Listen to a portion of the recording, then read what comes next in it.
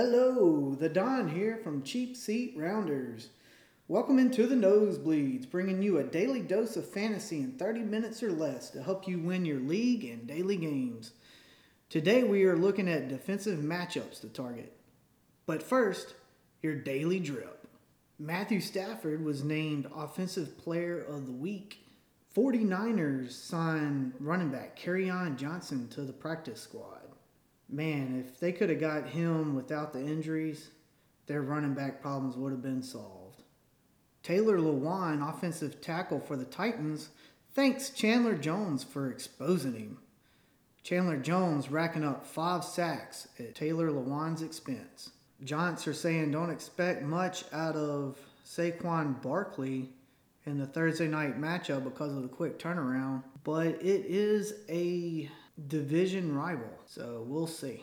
Raheem Mostert goes under the knife to fix all that chip cartilage in his knee, ending his season and probably his career. And that's your news roundup this morning. Let's get on into some defensive matchups. A wide receiver situation I like on both sides of the ball this week is the Bengals versus the Bears. I think the Bengals are going to continue to show up and make big plays with Joe Burrow. And the Bears' offense should fare quite a bit better against the Bengals than they did in week 1 against the Rams. So if you have a Bear wide receiver, especially Allen Robinson, or a Bengals wide receiver, especially the rookie Jamar Chase, fire them up. It looks to be a pretty solid matchup that'll stay competitive throughout. One that might look good on paper, but I'd shy away from or fade, is the Texans and Browns game.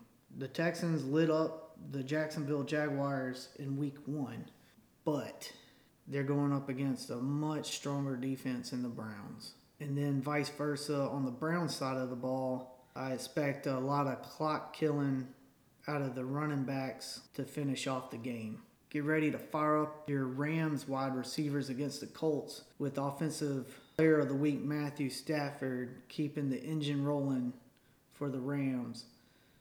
I'd fire up any one of them that you can get, especially the big three, which is Cooper Kupp, Robert Woods, and Van Jefferson. As far as the Colts side of things, I would stick more to the running backs for fantasy points in Jonathan Taylor. Nyheim Hines, an easy target to pick on is the Jets. While you think they might kill the clock out throughout most of the games, the Patriots, I feel, are going to use this to work out kinks in their offense to help them improve further along in the season. So look for your Patriot wide receivers and even the tight ends, especially Nelson Aguilar and Jacoby Myers, and the running back Damian Harris is going to get another shot even though he fumbled. Here's another one that looks good on paper that I'm kind of shying away from is the Saints versus Panthers. I think the Saints defense is going to shut out the Panthers, but the Saints offense are going to lean more on the run game than airing it out against the Panthers defense to kill the clock in the second half. But you never know. Maybe famous Jameis will continue racking up 5 touchdowns. Here's one I love on both sides of the ball, and I'm sure everybody's targeting for daily fantasy, is your Cowboys and your Chargers. If you got any one of these pieces in your lineup, fire them up. And another air it out game that I'm expecting is the Vikings and Cardinals. Cardinals are just going to keep airing it out each and every week, and the Vikings should be chasing fairly often. So if you have a piece of the Vikings aerial attack or the Cardinals aerial attack, fire them up. Might be fading AJ Green. He looked a little washed in week 1, but don't drop him just yet. If you got anybody on the Seahawks, fire them up against the Titans. Titans just looked horrible. Look for that defense to pounce. Look for the Seahawks defense to pounce on the Titans. And don't expect too much out of the Titans wide receivers this week. Same with the Buccaneers. I don't think they're going to keep airing it out on the Falcons. The Falcons looked absolutely terrible week 1. And against that Buck defense, it looks like some serious clock killing time on the second half. I mean, you're definitely not benching your star Falcon players, but temper expectations, and then also temper expectations on your Bucks wide receivers, because they won't need to air it out like they did with the Cowboys. And one last one, the Broncos versus the Jaguars.